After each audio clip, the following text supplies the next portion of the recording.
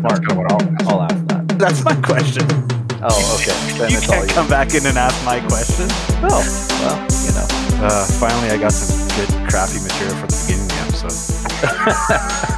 Thanks to my mid-episode router restart. Welcome to the Financial Independence Garage, where we share the tools to improve your finances and unfold the roadmap to financial independence. Did you change that again? No, you haven't been on the show since I changed it. It was The Economist and I that were on the show when I changed it. I tweaked it just a little bit. Yeah, I could tell. Money Mechanic is here with you as usual, and the accountant. Good day. You're not even home, which I somewhat disagree with our still semi-COVID status, but it is what it is. No, that's You're true. safe. You're with family. I am safe. I am with family. Good to know. Good to know. Special guest on the episode today is Mark Seed from My Own Advisor. Welcome to the show, Mark. Nice to have you here. Yeah, thanks, Mechanic. Thanks, Accountant. Happy to be here and looking forward to having a pint and talking money stuff. Well, that's the important part, so let's get that out of the way. What did you bring to drink? Crack that open and let us know.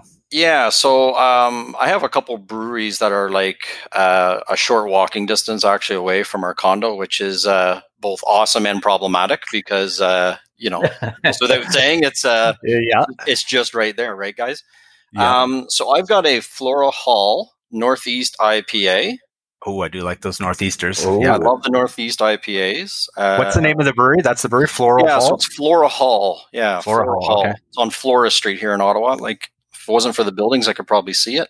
So yeah, nice IPA, great taste. Not as citrusy as your West Coast kind of stuff, but 6.5% strong ale. So Oh, nice. Happy to crack that bad boy. And like I said, talk some money stuff with you guys. What do you guys got? I brought myself I don't know, you guys can see this because we are doing it on the camera here. Look at the artwork on this can. We'll put this on the show notes. This is the Ghost Ship Hazy IPA from Lighthouse Brewing here in Victoria. And it is one of the coolest cans that I've seen in a while. Yeah, that's awesome artwork. You know, you'd look at this and you'd probably go, I think I want that as a tattoo. You know what I mean? Is that new? I haven't seen that before. You know, it's not new, and I had to double check when I was in the stores. Have we had this on the show or not? Because I don't drink it very often, but it's a really good hazy IPA. It does not have a blurb on it, but judging by the 6% and the ship just about to crash on the rocks, it's probably going to be a great way for me to end the weekend. There you go. What about you, Account? I have I've had this on the show before. I have the Jagged Face IPA from Aerosmith Brewing in Parksville. And I have that because I am in Parksville right now. Okay. Right on. So I'm having a little beach weekend with the family up here. So cracked into that from the local brewery. Well, cheers, gentlemen. Cheers. Absolutely. Cheers. Very good. My Ghost Ship is very good. Yeah, this IPA is awesome. It's got, the tasting notes here. Late addition hops and refreshing bitterness. It's got a bit of mango actually in it, which is really nice. Yeah, Ooh, I do like the delicious. citrusy. And I really like that kind of tropical nose some of these IPAs have. Absolutely, yeah. And, we've been trying to avoid drinking IPAs on the show for a little bit because we really like them. And, of course, there's so many good ones to try out here. And funnily enough, we had this interview scheduled many months ago. And I was in Ontario, and I thought, well, what better way than to bring home some Ontario beer? So I had enough beer for the whole FI Garage, the Economist, the Accountant, and hopefully, similar one that you had for the interview. And that never happened, and those beers got consumed. So here we are, all drinking different beers and all connecting through online platforms, but that's the way it is now. So most of our listeners are probably going to be familiar with who you are and the great writing and great work you do on your blog. But in case they aren't, just give us a little bit of your elevator pitch of who you are, where you blog, and what you discuss most over there. Yeah, cool, Mechanic. So again, I run a site called My Own Advisor, myownadvisor.ca. I've actually had the site running for about, 10 plus years now, actually. And I blogged anonymously for the first probably 5 and change. I just didn't want those worlds to collide for whatever reason, right? I was really passionate about my day job and stuff, passionate about the blog. And I just thought, I share a lot of money stuff on the site, right? About our lives and our dividend income journey and, obviously how we invest and why we invest the way we do. And so, I kind of decided to say, you know what, this is who I am. I enjoy blogging. It's fun. It's part of who I am. I like talking about money. investing. Why don't I just put my name and face on the site? And I've never really looked back for the last 5 years or so. So yeah, I talk about dividend investing, low cost index investing. I cover what's good with various financial products. Why not? Why should you never buy mortgage, life insurance? Those kind of things. Yep. Budgeting, saving tips. The whole gamut. Like basically everything that I have to deal with in my life, whether it's thinking about estate planning down the road or thinking about getting wills redone, I capture it on my site. And I learn from others, but I also learn by doing. And so I share that story on my site, and that's the premise of it: DIY investing across the whole personal finance space. So again, my own advisor. Yeah, and I find because you've been at it for such a long time, when I was sort of first getting involved in this a few years ago with my own journey, I found your site was just a wealth of information, because I could put a search in and you have so many articles that inevitably I would come up with that topic covered in some way or another. So yours was really one of the first blogs that I really, really read into. So it's a real privilege to have you on the show and pick your brain a bit. And it turns out that we're fairly similar in age. We're in our young 40s. Mm-hmm. Which is wherever you want to call that in your 40s, but we're still young. For me, we're still young. Yeah. But I think, our investing strategies are similar. And I think one of the things that is we should talk about a little bit that perhaps doesn't come up a lot in the community, whether it's, again, let's not get into the argument of what FIRE is or financial independence or things like that. The fact of the matter is that many of us are going to be facing drawdown before traditional retirement age, and that's going to look different for everyone. And we can probably we'll start this episode with our usual saying this is for entertainment purposes and this is our opinions, and please don't it's not advice. We're not here to give advice, and it is going to be very personal. And one of the things that makes that interesting is whether you're going to have pensions through work, which you do and you've written about. So I think we should dig into that a little bit and see how that challenge is going to work out for it. And we're all going to be basically wanting to work on our own terms, or be semi-retired, or be financially dependent, or be FIRE, right? I mean, that's our goal, right? Yeah, I mean, the whole financial, we don't want to go down the rabbit hole, but the financial independence stuff. I want to poke you a little bit, because you've been using FIRE on your blog a lot more often. I have, and I've been writing about it a little bit more, but I'm really focused on the FI part, and I love the FI part. I've always loved the make some money, save some money, and over time grow the gap and invest that money so that money makes more money, right? Like that's something that I was taught at a, kind of a fairly young age. And, I started investing in my early 20s. And then, my path to where I am now, I invested in high price mutual funds, unfortunately, like probably many Canadians did and Americans did, and the list goes on and on. But I kind of had a eureka moment like 10 years ago around when I started the blog. It's like, there's a better way to invest. It's through low cost investing. It's DIY investing like I've taken on, and I gravitated to the whole FI piece because what a great concept. You're basically putting money in the bank. That money is making money.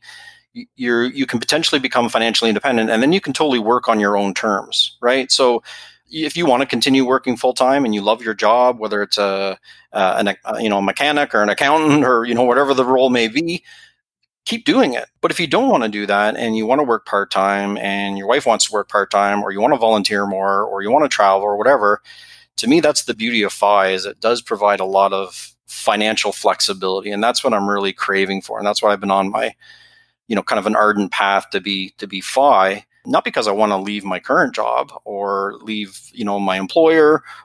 It just provided me with so much possible financial flexibility. And so this whole FI, or as I call it, kind of FI woot, working on your own terms.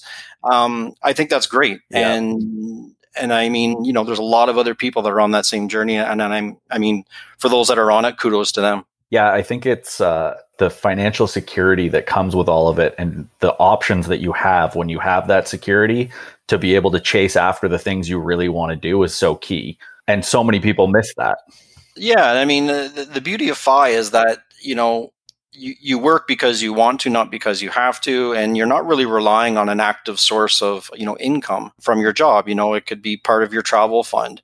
Again, you may be able to have extra time to donate to causes and do other things that you've been putting off for years because you've been busy, raising a family or buying a house or trying to get settled or whatever the case may be, right? So, I'm a huge fan of the FI just because, make money, save it, keep some of it for yourself, invest wisely, rinse and repeat, and you'll absolutely get there. And everybody has their own path. I've always said, the beauty of personal finance, whether it's my site or, FI Garage or anything else, the beauty of personal finance is it's personal, right? And so while, people may have a pension like me, or they may not have a pension at all, you can really carve out your own path. And I think that's the beauty of all this personal finance stuff is no two plans need to be the same, but there's a lot of similarities in terms of how you get there.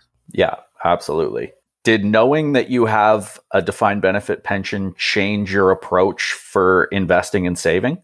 Yeah, 100% accountant. I mean, I learned early on that, and again, this is my thesis, but I considered my fairly secure through, various collective agreements and such. I've considered my pension a big bond, if you will, right? So that's a bit of fixed income that's kind of sitting there for me later on in life, or, maybe as early as 55 with early withdrawal penalties and the like. But I've always considered that a bit of a big bond. And I came to that realization, many, many years ago. And when I did, it did help me gravitate to really owning more equities. I think I have a few posts on my sites where, I would encourage, not just because if you have a pension or not, but you probably want to learn to live with stocks or equities. And I mean equities as in, index funds and a collection of stocks or what have you. And the reason I say that is because that's where your growth component is going to come from, right? And so while fixed income is very good in the form of a pension, that doesn't mean you shouldn't be thinking about investing in mostly equities, especially for someone in the 30s or 40s and maybe even 50s. Have a bias to equities, have a bias to a basket of stocks, because that's where your growth component is going to come from over many years of investing. Cash will only get you so much in an interest savings account. I wouldn't even say high interest savings account because high doesn't exist anymore. It's more mediocre savings account. Nope. Yeah. But I think for those that have a pension or even a defined contribution, you may want to look at that as part of your total portfolio and think about, having a little bit of a bias. Doesn't mean you shouldn't own bonds in your personal portfolio, but have a bit of a bias in your growth asset accumulation years towards equities. I think you're gonna fare much better. So yeah, totally accountant. I mean, it did shape how I invest, and it continues to shape how I invest today. Now, as you get closer to a traditional retirement age, we won't go into the traditional investing wisdom that shifts our exposure from equities into bonds, because you've got that DB, and we can even get into talking about how we're going to have CPP and things like that. And that could be looked at as a bit of that, from your quote unquote bond component, that because of your DB as well. So are you going to maintain, you've got a large portion of dividend income already, which everybody can read about. It's great. You do updates on that all the time. And congratulations, by the way, your progress is doing fantastic. You're going to have that. Are you going to keep all that equity exposure through the long term because of those, the DB and CPP and things like that you consider your bond exposure? Yeah, totally, mechanic. I think I'm gonna, unless something really changes my thesis, I'm probably going to be mostly equities, i.e. 100% or pretty close to it. We can talk later on about how much cash you should keep in retirement and some of my other strategies, because I do have some thoughts on that, but basically having a larger emergency fund and self-insurance, for various things. But yeah, I can't see myself going too far below 90% equities in the coming decade or so. I think I'll probably be there, give or take, with my portfolio because of those reasons, right? Like CPP, knock on wood, it's going to be there for a long time. It's a contributory plan, right?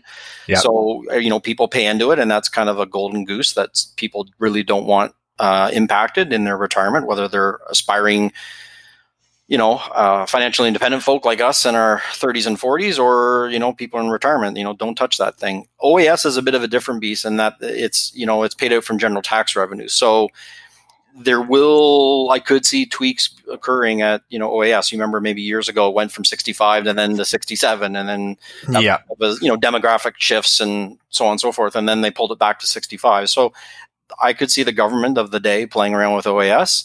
Totally. Yeah. CPP is that fixed income kind of future bond component that most Canadians should always rely on. And as much as I don't like to think about, leveraging that income as part of my personal plan, because I'd like to have enough dividend income or withdrawal strategies to not worry about CPP, I want to factor it in just because it plays with the asset allocation that you talked about. So I think it's an important piece for people to mull over with a fee-only planner or DIY like I'm doing.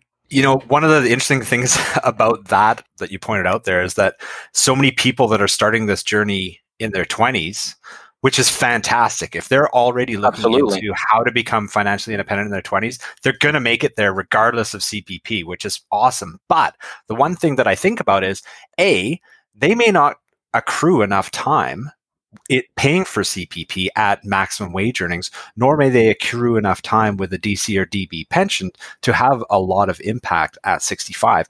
I kind of see that as one of the downsides of this super aggressive push to get to your magical 4% in your 20s and retire early in your 30s. It could potentially pose a problem later on. I think one of the things that we are both very lucky to have is I've personally contributed a lot into the CPP during my working years. And like you said, all things being what they are, we'll have access to that. We'll have the privilege of getting that later on in life. So one of the concerns I have about this really, really aggressive, quick fire thing is that later on, you won't have access to those programs that we all pay into. So anyway, don't need a big comment on that. It was just something that I've thought about for people. Yeah, totally. And I think if you're going to retire early, you got to think about, your racetrack, right? What do you got to deal with, right? There's going to be lots of things that are potentially going to pop up. So, retiring at 65 or Coast Fi or, whatever you're doing, we can talk about all those things, but certainly retiring later in life and having maybe, less time in retirement, it actually reduces some of your personal, financial risk in a lot of ways, right? If you've got a long racetrack in terms of being a fire, young 30 or 40 something, I mean, at the end of the day, you're probably going to work again, whether you're, doing a podcast or a blog. We're not allowed to say that. Writing a book or whatever. Yeah, but you know what I'm saying? I mean, I think people are going to get really bored really quick in their 30s or 40s, but that's just my thesis. Everyone's different. But yeah, you got to think about the racetrack. You got to think about what's going to happen with your health and other factors. And in any event, I think it's just something that folks want to mull over a little bit more than maybe they thought. Yeah. So considering we're in our 40s and we are thinking about that because at some point in the next 5 years, let's call it, just throw a number out there. I'm not pinning you down to anything and I'm not pinning myself down. I've openly admitted that I've embraced Coast Fi, and by my calculations, that should work out for us for a technical traditional retirement. Although I think one of the things I notice is that we're all very, very bad at understanding compounding and actually how quickly money can grow, especially in good markets, let's put it that way, and diversifying into real estate and other assets. But what are we going to do, or what's your plan for when you become quote unquote semi-retired? You've got a pretty impressive dividend income. Your goal is $30,000 a year, if I'm not wrong. And then what are you going to do when you subsidize that for those years before you either draw early on your pension or, what do the buckets look like? What's your plan for that? How are you going to draw that down? Yeah, that's the $64,000 question, really, isn't it? I would say, isn't it? That's why I asked, isn't it? Or $640,000 question, or whatever. It's a lot, right? No, I mean, man. Like I said, or I guess at the onset, and you mentioned it, I'm fortunate to have a bit of money paid into a defined benefit plan, and that's great. So that's the bond component, and I'm not really worried about that. My wife has the DC plan, so the defined contribution. Again, contributions are known, but the end game is not. So, what are we going to do with that? Our thinking is if we can get to about 50-ish, in a few years, and if I can get to that magical $30,000, and that $30,000 is actually our taxable and our TFSAs. It's not even including our RSP assets, which is good. Fantastic, yeah. Yeah. So we've been really good savers over the years, and I've kind of had that $30,000 goal because tax-free money is great. It's better than taxable, but I figure whether I draw down the TFSA or I draw down the taxable, and then I draw down some of the RSP at the same time, maybe I leave the pensions mechanic and accountant for 55 or 60, right? That's money that's fixed income. and not fixed in terms of, just from the potential income stream I'm talking about, or an asset allocation. I'm talking about the fact that this is money I can actually count on, and I can potentially draw down my personal portfolio. So from an investment risk perspective, I have a little bit more flexibility in drawing down my RSPs or pulling money out of our taxable, moving the taxable into the TFSA. Again, tax-free dividends are awesome. So I have a lot of flexibility to play around with. Well, maybe I only want to draw down my RSP a little bit, and maybe I take my pension a little bit early because, I can defer CPP till 65 or 70, right? And so I'm going to have a lot of buckets and things to move around. It may become a bit of a tax issue in terms of trying to keep away from OAS clawbacks. But honestly, I've said it so much on my site, and I'd say it here, is that, for anybody in their 50s and 60s, if you're worried about the OAS clawback coming up, as long as you have your health, this is an amazing problem to have, right? Yeah. I would love to have that problem. Exactly. Sign me up today. So I think the thing is, by investing in a taxable account a little bit now, since our TFSAs are maxed out, our RSPs are thankfully maxed out as well, it's going to give me some buckets to play with. Yeah. So that's the game plan. And I think my thinking is maybe I draw down the RSPs first. I'd have to run some numbers and scenarios. I'll probably keep the TFSAs quote until the end because, again, it's tax-free money that's compounding away, and it's excellent for estate planning, and I have a couple articles on my site about that. And then again, like we talked about, the pension or CPP and OAS, I mean, that's indexed protected, right? CPI, consumer price index, it's protected, so you're going to get a bump every little bit, sometimes quarterly, on some of these programs, and you're going to be able to keep some of your cost of living up with inflation, right? So it makes sense for folks that may be retiring early or semi-retirement, I should say, like I want to do in my 50s, probably a bit of part-time work, draw down the RSP a little bit, think about deferring the CPP and OAS, and that way you've got a really good mix of all these income streams. I think it's a smart way to go. Right. Just take 10 seconds. There you go. He picked up his beer. I was going to say, it looks like he's thirsty. That's a lot of talking about. He did a lot of talking. Stuff, so a lot of talking for a blogger. Us podcasters are used to just talking and talking. See how much beer I've drank? Because I'm used to drinking it while I'm talking. Yeah, there you go. You need to hydrate on these podcasts, guys. Hey, you got to stay hydrated. That's important. Yeah. I think you made some great points there, and as we preface the show with, it's going to be different for everybody. And I think a lot of people look at their RSPs and don't want to touch it because of that tax-free growth and the compounding within it. But the time that you have before any other benefits kick in is when you can actually control some of your income and therefore control some of your taxes. So depending on your situation and what may be coming down the road, for me personally, I think the same way is those semi-retirement years, I'll say, where I am technically controlling my income is when I'm going to want to use chunks of that to subsidize my annual cost of living, where I can make sure I'm actually getting the tax arbitrage that I wanted from the beginning when I put it in at high earnings, right? So I think that's a really well said. Yeah, exactly. It's a super way to go, right? It's a great tax deferred vehicle, and if you can put money in your higher income earning years and pull it out in your lower income earning years, you're taking full advantage of why this account was designed in the first place for Canadians. So I think it's smart. And whether you choose to do it in your 50s or your 60s, or you wait till you turn into a RIF or annuity or whatever you want to do at end of year 71, it's a beauty of account.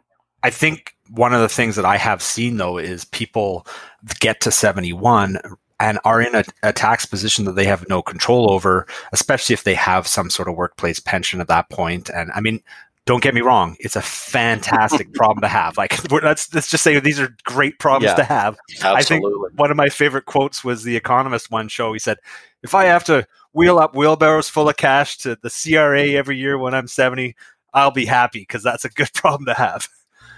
Yeah, I mean, that's totally. We want to minimize, but yeah. Yeah, and the accountant would know this, probably better than both of us. But it's all about flexibility, in my opinion, right? You want to design your retirement or your semi-retirement around options, and I think having options in life is always a great thing. Yeah, you may be doing some hand rigging on some of the decisions, and maybe for some people with higher net worth, they've got some taxation and CRA coming and knocking on their door.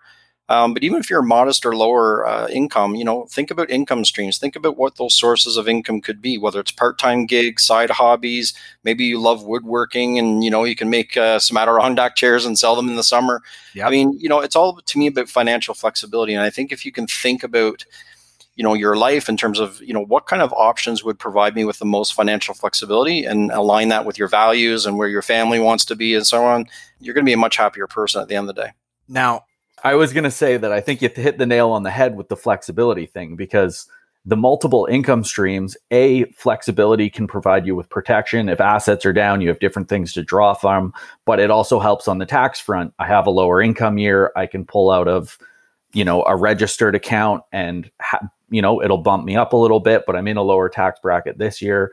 I mean, the whole thing is about flexibility, isn't it? At the end of the day, it's the flexibility to do what suits you best at any given time. It is, yeah. And I think that's where I've gravitated to dividend paying stocks a little bit. Count is in that, there is the dividend tax credit for folks that don't know. When you invest in a taxable account, the government is basically providing a nice incentive to invest in Canadian corporations. You don't get the same kickback from US stocks. Or again, for folks lucky enough to get into a Shopify, dividends aren't everything, right? Return matters. And so you see companies like this taking off, and those are great fits for a taxable account as well. And where I'm going with this is that, if you're saving for your TFSA, awesome. Tax-free, I think, is the number one thing to do for any income level. RSPs are great for higher income earners. So, knock that off next. And then if you're fortunate to, have a side hobby or do whatever, and you've got part-time job in your future and you want to invest in a taxable account, think about dividend paying stocks because of the tax credit, or, just stocks that don't pay any dividends at all. And you're hoping for capital gains, because those capital gains are a very efficient form of tax. And the accountant would know this again, inside and out. But, think about, while asset allocation is really important, asset location is important too, right? Where you put what. And so, as you get a little bit more savvy, maybe with your investing, or you want to talk with your fee-only advisor, have those conversations about, what assets should go what location, because it will make a difference and it will provide you with that financial flexibility that we're talking about. Yeah, that's a really important one. Is asset location is huge. And I think, to be honest with you, I think we're bad at that in the accumulation stage. But by the time you get to the drawdown stage, you need to kind of have that dialed in, because you want those things to be the most efficient. So speaking of the drawdown, one of the articles that I really like that you wrote, because what's the number one thing you hear about from FIRE or FI blogs and podcasts? 4% withdrawal rate, 4% withdrawal rate, 4% withdrawal rate. Should I say it again or what? Like, let's not even get into what we think about the 4%.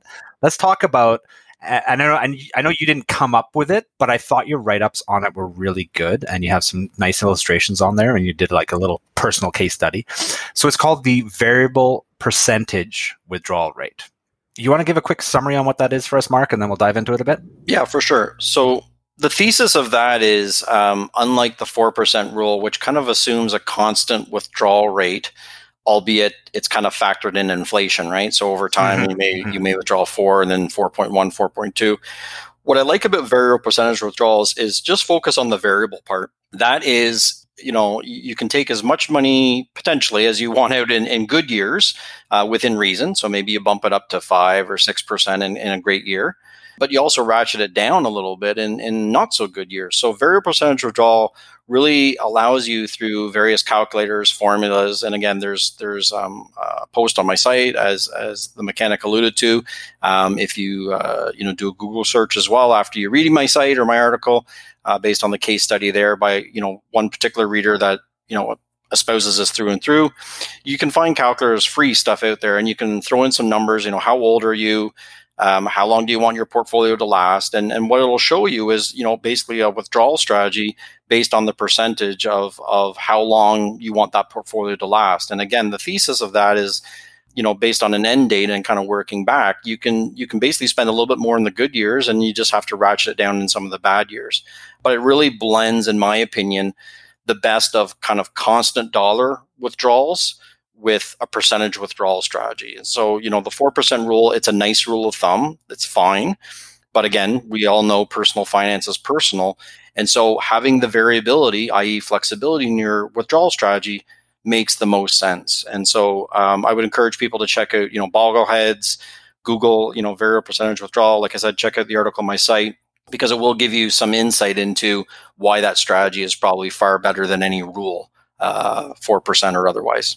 Yeah, I think for me now in reflection, I would call the 4% rule a target for your accumulation phase. Mm-hmm. And I'd call the variable percentage withdrawal strategy something that you're actually going to sit down and work with for the realities of what your withdrawals are going to look like.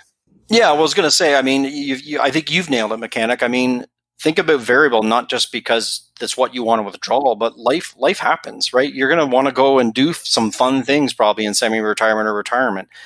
And the accountant's, nodding his head incessantly here, but it's like, life happens, things change, right? Maybe you want to have a big trip. Exactly. Okay, well, maybe we're gonna take an extra $10K and we're gonna spend a month or two in Australia or New Zealand, or buy a boat. Right? Throw a bunch of gas in it. I don't know, but I think that's the thing that people need to think about is life is variable. And so by having a withdrawal strategy that lines up with the reality that life is variable, you're not set in stone in terms of pulling something out. And, when you think about the 4% rule, other rules, if you go hard and fast in that, yeah, you could probably last 30 years or even more, but you actually may end up with an estate that's much bigger than you ever wanted to. And that makes no sense. Yeah. No sense to me, right? I mean, you've been saving money and you've been doing things all your life to enjoy. So why not enjoy it? Why not use a variable strategy to draw down the portfolio and make sure that you're reaping the kind of the fruits of your labor by socking all this money away? And if you want to leave an estate and that's part of your generational wealth plan, I mean, I'm all for that. But again, personal finance is personal, and not everyone's created the same. And so I think the variable approach makes a lot of sense for a lot of people. Well, and that's just it. Is as much as I forget what the exact numbers are on the 4% rule, but it's, if it's 25 times over 30 years, like there's a 98% success rate. But there's also another like 30-40% of the time that you end up with double the money you started with. Wouldn't you want to spend some of that? That's the thing. I mean, if you're following some sort of rule of thumb like that, the reality could be that you end up with 2 or 3x what you started with. I mean, if that's part of your plan, that's okay. But the reality is a lot of people following a very low withdrawal rate, I would say starting in their 50s and 60s for sure. Again, if you have a long racetrack like a early retiree, you've got to think about maybe ratcheting that withdrawal rate down to 3 or 3.5 or whatever. Yeah, I mean, you've saved and invested this money to use and enjoy. And I think, this is the time to do it. One of the things I think about is that the community that are probably paying attention to this and that we're involved with personal finance and financial independence is they are learning. We're all learning how to pay attention to our finances. And just because get into the drawdown phase, you're still going to be paying attention to all of those finances. So you're not going to go, oh, we should just blindly take out the percentage we need this year. You're going to look at how the markets are reacting. I'm not saying you're going to look at your finances every single day, but you're not just going to blindly do it. So the variable percentage to me makes sense because you're going to be constantly making adjustments on the fly. And one of the things that I don't like is people think that things are going to happen all of a sudden. Like what we've just gone through at the beginning of 2020, we've all had to adapt, we've all had to change, but it hasn't blown up anybody's portfolio or anybody's plans. You make adjustments, right? You change your course and you move on. And that's where I really like the theory of this variable percentage. Yeah, I try to mention this mechanic on my site a lot. Plans are good, but it's the process of planning that's important, right? So, and who said that? I pulled that out because I love the quote. Is that Eisenhower maybe or something? I can't remember. It's probably. Oh, I have it. Where's the document? This is how good I am when I'm podcasting. I don't even have the document. I did look it up. It was a quote. It is Eisenhower, and it is, plans are worthless. Yes. But planning is everything. Yes. And I love that quote. I hadn't heard that specifically before, and I love it. Yeah, I gravitated to that, and I kind of leveraged it to kind of say what I said there. But it's the process of replanning that's really important because you got to make course adjustments. And over a 20, 30 year, or if you're semi-retired, 40-year retirement, whatever your lifespan may be, and hopefully, everyone has their health and happiness throughout, I think it's really important to get into a framework where maybe, twice a year or something like that, you're kind of adjusting and readjusting your plan, right? You're going to see what the market's doing. You're going to see where your bond or your fixed income is is going. You're going to see what the equity market is doing. You're going to see all these environmental stressors and factors, unfortunate COVID or otherwise. You're going to see these things, right? And so it'll allow you to make some course corrections along the way. And I think, ultimately that's what you want to be able to do, is get into the habit of working through your own plan and replanning and reprocessing that, and find your own cadence about what works for you. That's going to be a really important enabler for you in any job, in any sort of financial situation that you're in. Try to get good at basically replanning. I think that's a really good, valuable life skill. Yeah, we had an episode with Peter Gallant about the risks of FIRE, and one of the things that he talked about was retire every year. So every year you're taking a look at your whole situation, take a holistic view of your life and your finances, because I think we agree on a fundamental level about that too, is you need to enjoy your time here as well. And it's not until you get into your 40s that there's some unfortunate things that happen to friends and family, and you're kind of like, hey, I need to have some balance in this. And that's why personally I've chosen Coast Fi, so that I can get a little bit of balance. It doesn't have to be that super hard push for the financial. So anyway, with that said, here's the hard question of the episode. Bring it. Do you want to have another beer or not? No, Sure. That's not it. You know what? The hard question should have been, do you want to switch to Scotch? Hey, we could. I got some bourbon actually around the corner, some Elijah Craig. I don't know if you've had that, but that thing is, that stuff's high test. It's very good, but I think it's on the borderline of like 65%. So you gotta pace yourself and just draw yourself a little dram and enjoy it for half an hour. Don't have that one too quickly. Yeah, well, we'd have to have Jordan Mass on the show for that. He's the bourbon aficionado. Yeah, he likes his bourbon. He's always posting pics of the collection, and I see it on the the Twitter machine and stuff like that. And there's a bunch of people that like their crafty beers and IPAs like you and I do. So yeah, it's all good. To your point, you've gotta live your life and have some fun. I mean, Coast Fi, otherwise, whatever journey you're on, life is really too short, and you start realizing that in your 40s. Unfortunately, it takes you a little time to let it percolate in the brain, but ultimately, life is short, and you need a balance. And saving, investing is all fine and good, but there's family, there's friends, and there's other things beyond personal finance that you really need to enjoy in life. Before we start wrapping up here, I do have a question for you regarding the pensions. And you mentioned you personally have a DB pension, which for listeners, if they're not fully aware of what that is, defined benefit. So you're going to have a defined payout depending on your highest income years and the number of years you at your workplace. And the defined contribution is you're contributing every year and getting an employer match, but they're investing it. And depending on how well those assets do, you're going to have a payout when you choose to take it. So my question is, first of all, I think I got those fairly correct. Yeah, you're spot on. Okay, good. Whew, I told you I've been reading your site for a while. Awesome. No, my question is, I've had a few listener emails, and people are always asking about, what about commuting my pension when I'm, in my 40s or 50s? And we did do that with my wife's. She had a DC defined contribution pension it was just 5 years at a company. So it wasn't a large amount of money, but we were early in our 40s. We figured we'd take control of the investment. So I just want to get your thoughts on commuting a pension and whether you've considered it for yours. Yeah. So awesome question, by the way. I think for anyone that has DB plan, because there is the commuting factor, right? I think what you need to think about is obviously time in the plan, right? So is it 5 years in? Probably not really worth staying in the plan and keeping that, on, with the pension manager for years on end. And the reason I say that is because, by low cost indexing, you could probably return, give or take, something very comparable to what that pension plan is returning. And maybe actually come out a little bit ahead just because you don't have the administrative overhead associated with running that plan. So by going with an all-in-one balance fund, VBAL, XBAL, they're out there, 60-40 equities, right? Bonds, you could probably do just fine over the next coming decades by just leaving it alone, putting that money, commuting it, and putting it there. I would say if you're 25, 30 years in, there's a benefit of keeping it in the plan, because again, you can treat that like a bond and you're much closer to retirement age anyway. And any market fluctuations between let's say late 40s or 50s, and when you actually start drawing on it, there's some risks there. So why take on that risk? So that's kind of my thinking around it, is if you're only a couple years into a plan, you've changed employers, I would seriously look at, if it's a DC, putting it in a LIRA, putting it in low-cost indexing funds, and just leaving it alone, right? Because again, you're probably going to mirror very closely what that pension plan may be running, give or take, 50 or basis points or something like that. Yeah. If you're much closer to retirement, I would say you may want to consider keeping it there. But again, a lot of things depend on that, right? It depends on your personal portfolio.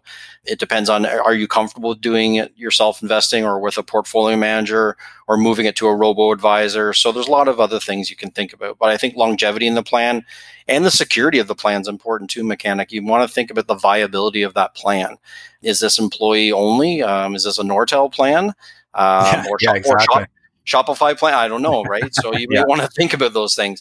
But if you're affiliated with major collective agreements, whether it's Ontario Nurses Association, I'm just using that as an example, but basically a huge portfolio of people and administration associated with that, the size of the pension, that makes a big difference in terms of viability, at least a forecast long term. It should be around.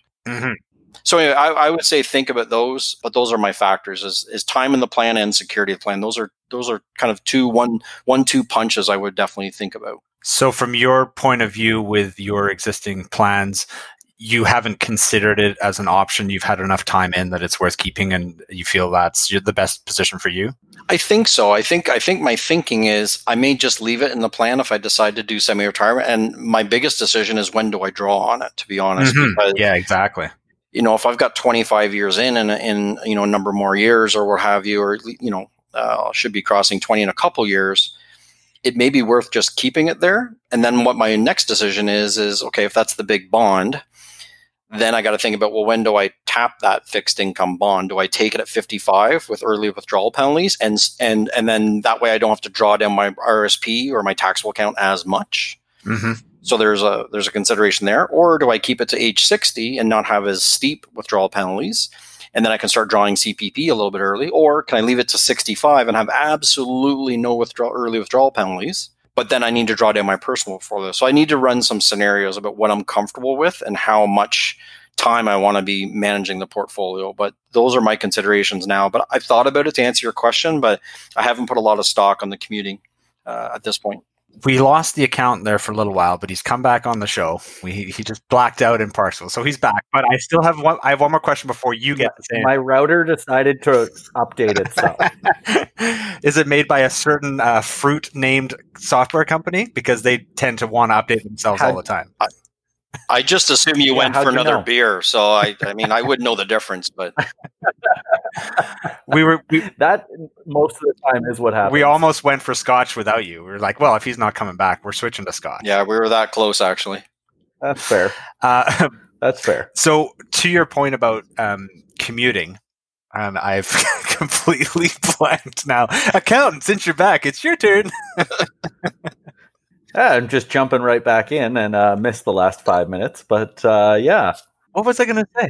Oh, man. Well, were you talking to leave in the pension? Yeah, well, we were talking about commuting the pensions and whether we should or shouldn't or things like that. But there's something super important. I had a really important thing to say. I can't believe that you've ever had something really important to say. Two blank faces staring back at me. I love 6% beer, by the way. Can we have another one? We used to do 2 beer episodes. Now we're down to 1. 7.2, gentlemen. 7.2. Yeah. I'm pretty near done my 6.5, so I'm ready for another at some point. Yeah, let's re-beer. Well, I'm going to re-beer, and then we'll wrap, because I did want to follow up the discussion about pensions. It'll come to me in a moment when I get another beer. Okay, perfect. I will be back.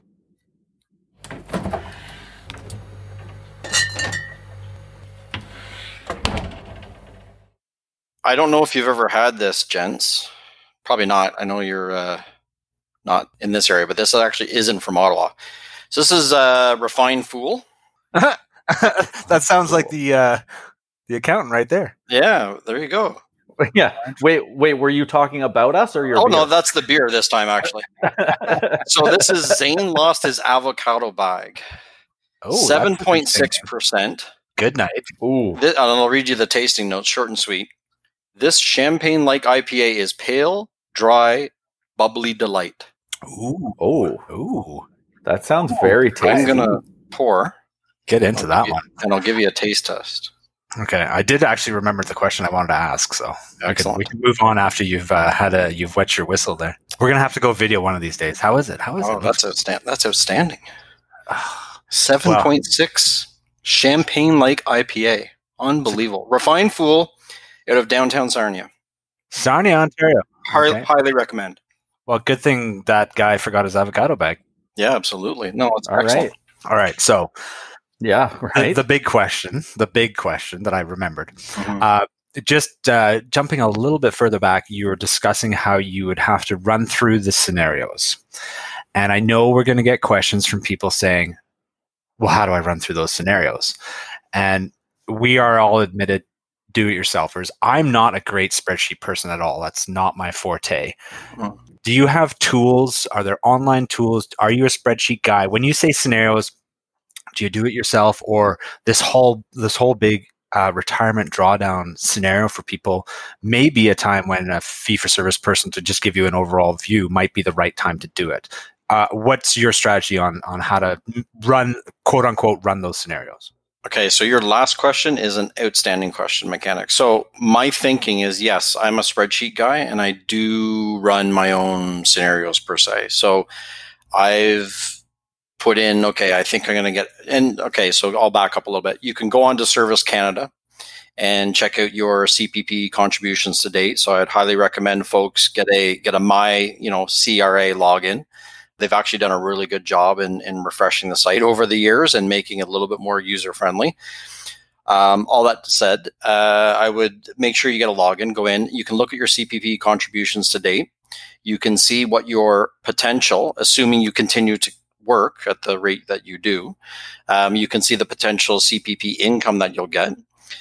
You can also look at the average OAS, so old age security, that anybody 65 and older would get, assuming you've lived in Canada and so on and so forth, meet the criteria for 40 years.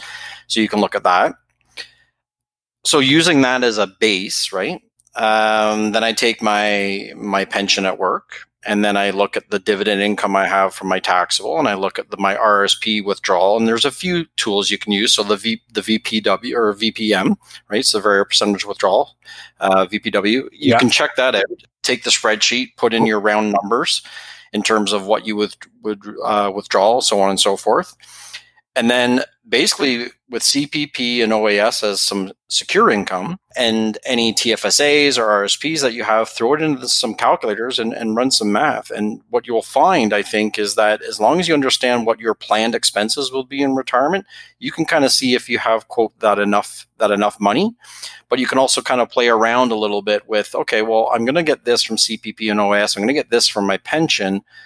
Maybe I could draw down my portfolio in this type of order. It's not foolproof, but it starts to give most Canadians through some free tools, some rough ideas about, how much is enough per se for your situation. I would add one caveat though. I would highly recommend, and I'm probably going to go down this road myself a few times, to have a fee-only planner use Snap Projections or use, any other company out there. I'm not, no affiliation whatsoever, but, there's a few that come to mind. Cascades Financial Solutions. Like there's a few of them in Canada that are fairly low cost. You can spend a little bit of money on a free trial or, a few bucks for a month. And what you can do is run some scenarios and see how things shake down. And there's tons of inputs for these things. It'll ask you, do you have a pension? Do you have an RSP? Do you have TFSAs? Do you have taxables? Do you have a side hobby, an income stream? Do you plan to have more money in retirement from an inheritance or other things? All that being said, there are some tools that you can pay for in Canada, which are pretty cool, but I would highly recommend using a fee-only advisor. It'd be a great time, even if you're a DIY investor, to get a second opinion, understand your blind spots, get past some of your own biases. I have biases. The accountant will have biases. The mechanic has biases. We all have biases when it comes to investing in our portfolios. These types of people would allow you to explore those a little bit more, unearth those a little bit more, and I would highly recommend people go down that road to consider it. And there's a growing list of people that are in the client's interest, not pushing any particular products or services, which I think is outstanding in Canada. Yeah, I think it's about time more of those fee-for-service people get the credit they deserve, because that's who you want assessing your plan, is somebody who's not trying to sell you anything. Yeah, absolutely. I mean, I think you want the client's interest, best interests at heart, right? And I think that's going to make you much more confident in your plan. And the flip side is, if you don't have everything together yet in your 40s or 50s, and most of us don't, we're still trying to figure things out as we go, whether we're DIY investors or otherwise. These people can coach you. They can give you some examples of income splitting. They can give you examples of things that you probably haven't thought about at a deeper level. So I would encourage people to seek those out. And again, you can play with the spreadsheets all you want, but at the end of the day, it's always good to understand your biases, and maybe a fee-only planner is the right way to do it, maybe a couple years or even 5 years out before semi-retirement, and maybe a good move on your part to spend a little bit of money, have some trust in the plan, and allow you to develop a rapport with somebody that has your best interests at heart.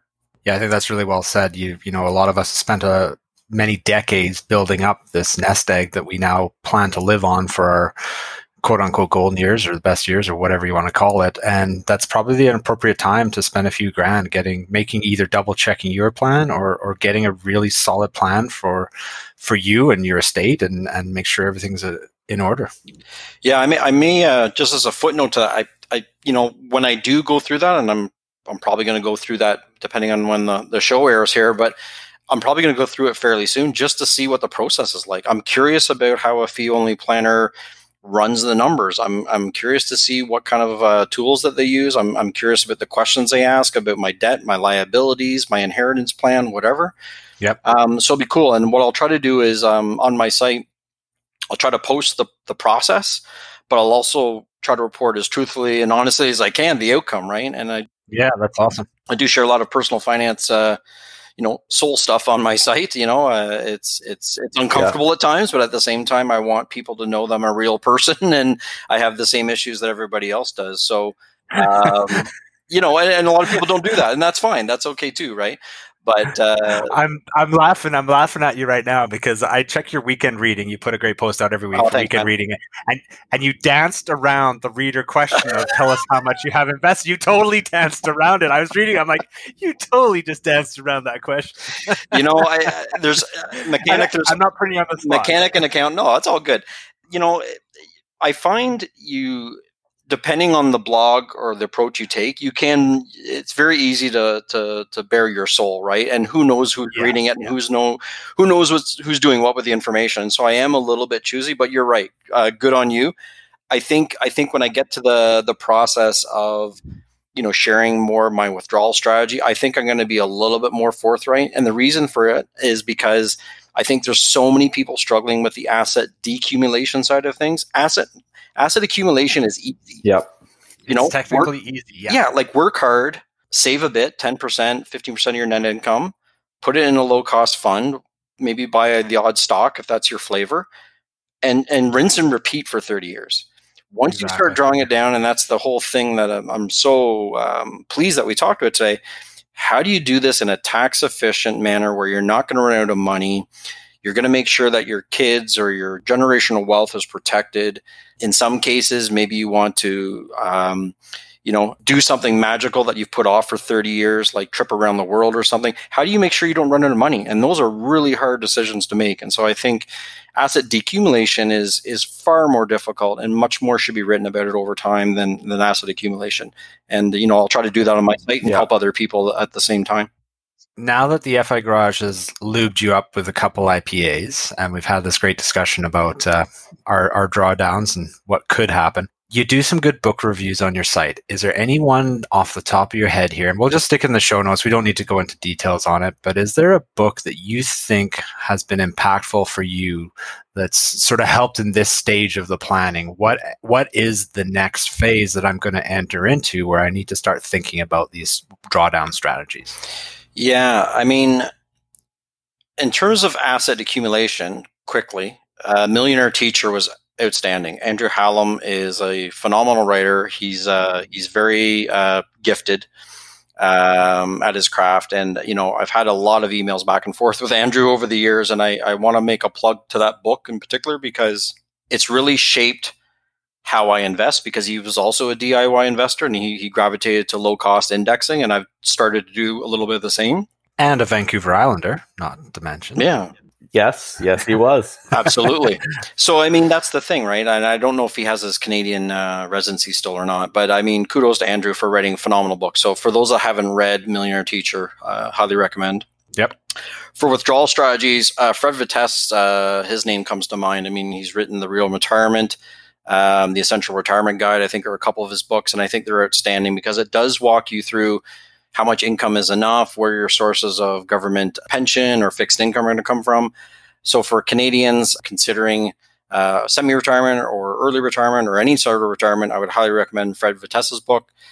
And then Daryl Diamond's book, Your Income Blueprint, Retirement Income Blueprint, is an outstanding read. And I think whether you're pre-retirement, in retirement, or even thinking about retirement at some point, Daryl Diamond's book is outstanding, and he gets into cash wedge and bucket strategies, which we didn't get into this podcast, but happy to come back and chat with you guys about any of that stuff, because I think, kudos to Daryl for coming up with a framework that I think really works for a lot of folk. Yeah, and I think that's I would have loved to gotten into all those subjects. We're already running an hour long here, and some of our listeners are 2 beers deep too and probably not paying attention anymore. So, but that's one that I did see on your site, and it perked my interest, and I do need to start adding those to my reading list, because we have spent a lot of time with the accumulation style books specifically for Canadians, and there's lots of great ones out there, but not enough time in this, like you said, the really challenging and very personal decumulation stage. So thanks a lot. Those are excellent books. We will put those in the show notes. The accountant has been fairly quiet this episode, so I'm going to give him the last word, and then Mark will let you wrap up and let our listeners, you can tell them where they can find you. So accountant, come on, you got one good question or what? Well, it's very difficult to be actively in the episode when your internet keeps dropping. And now it sounds like you're outside. It sounds like the wind's blowing, your beard's scratching the mic. I had to go downstairs to reset the router, and there were kids running around. It's been a thing. But I did want to. You're talking to two people that don't have any children, so we were like, "What?" Yeah, it's not computing. It's not computing account, but that's okay. I sympathize. I absolutely sympathize. Here's the thing: they're not even my kids; just the nieces and nephews causing havoc. Crazy kid. All right, you got anything intelligent that you want to finish off with, or are you just the what was it called? The Thirsty Fool? What's the name of the beer? The Thirsty Fool. Exactly. Yes. Refined Fool. Yeah. Refined. Are you just the Refined Fool with an S for you guys? No, you guys are awesome. By the way, you guys are awesome. Thanks, Mark. Accountant, fire away. I do want to ask about the cash wedge very quickly, if I can, because I know you've written about that, and I think it's a very powerful strategy. If we could just sum it up quickly, and we might have to go into more detail in another episode. Yeah, I'm happy to come back, accountant. I think my thinking on this is that I want to have basically a year's worth of expenses in cash. I certainly don't have that right now, but I know that the furnace has broken in my past. I know my 16-year-old car literally rusted out, and I need to buy a newer one sooner than later. So life happens, and so part of the challenge, I think, when you don't have an emergency fund is you end up drawing down more money from your portfolio, or drawing on a line of credit or whatever, and those things ideally aren't good things to do. So I think having a cash wedge, i.e. a buffer against what you need to really draw down from your RSP, taxable, TFSA, what have you, is allowing you that financial flexibility that we've talked about quite a bit, where you can kind of buffer yourself for those what ifs in life. So my thinking is, as I enter semi-retirement, I'll probably have a part-time job, hopefully with my current employer, but if I don't, maybe, I'll do something else. I thought you were going to be the ball shagger at the driving range, so you get free golfing. I absolutely might be the course marshal down the road. I have no idea, but if they'll have me, that's great. Free golf is unbelievable. It's like, why wouldn't I go work at a golf course? Yeah, totally. So it's for those what ifs in life, right? So my motto, and again, if you read Daryl Diamond's book, put it in the show notes, Retirement Income Blueprint, excellent book. And what it'll tell you basically is having a bit of a cash wedge or cash buffer, whether you draw on your cash or whether you draw on GICs in a downtime, in a bear market, what have you, having that financial flexibility that we've talked about is really smart. So my thinking is I'll have a year's worth of cash, probably parked in a high interest savings account, or like we said, a mediocre savings account. And average savings account. Yeah, exactly. Bare bones savings account, whatever they offer today, 2% or otherwise. I think what I'll do is I'll leave that there for the what ifs in life. And then that way, if we have a bad year, I've basically got a year's worth of cash I can draw down. And I don't care what the equity markets do, or even the bond markets do for that matter, for a whole year. I can just draw that down and I can ride things out. So my thinking around the cash wedge is I would have a bucket's worth of cash, bucket strategy. I would have a bunch of dividend paying ETFs or low cost funds riding market returns, and I would have my dividend paying stocks. And so having kind of these pillars, if you will, of cash and stocks and low cost index funds, to me seems really solid in semi-retirement, especially if I have a part-time job. So we can talk about it in episode 2, but I think having wedges or bucket strategies is super smart and a great way to diversify, but also to hedge risk. Great answer, Mark. Yeah, I think that flexibility is key. Yeah. Yeah, absolutely. All right. Well, we'll look forward to episode 2 where we drink scotch or bourbon. I'm pretty easy. I could do bourbon or scotch, but I like both of those options. Sign me up. So, Mark, again, thank you so much for making time to come on the show. I know you had to give up the back 9 today, and for that I do apologize. But no, it's been great having you. And just please fill our listeners in on where they can find you. And so thank you so much, Mechanic and Accountant, for the time. It's awesome chatting with you guys and drinking beer. It's great. Keep up the great work, first and foremost. If folks want to find me, it's myownadvisor.ca. It's a Canadian blog, kind of tilted towards dividend investing and low cost investing. But like I said off the top, happy to talk about all subjects personal finance. I'm pretty active on Twitter. You can find me at my own advisor, and I enjoy that Twitter machine to post my thoughts, my posts, interact with other people that enjoy saving money, investing money, and basically building wealth. And I call it my site, my Get Wealthy Eventually plan. So feel free to subscribe and join, and I'm happy to interact with you at any time.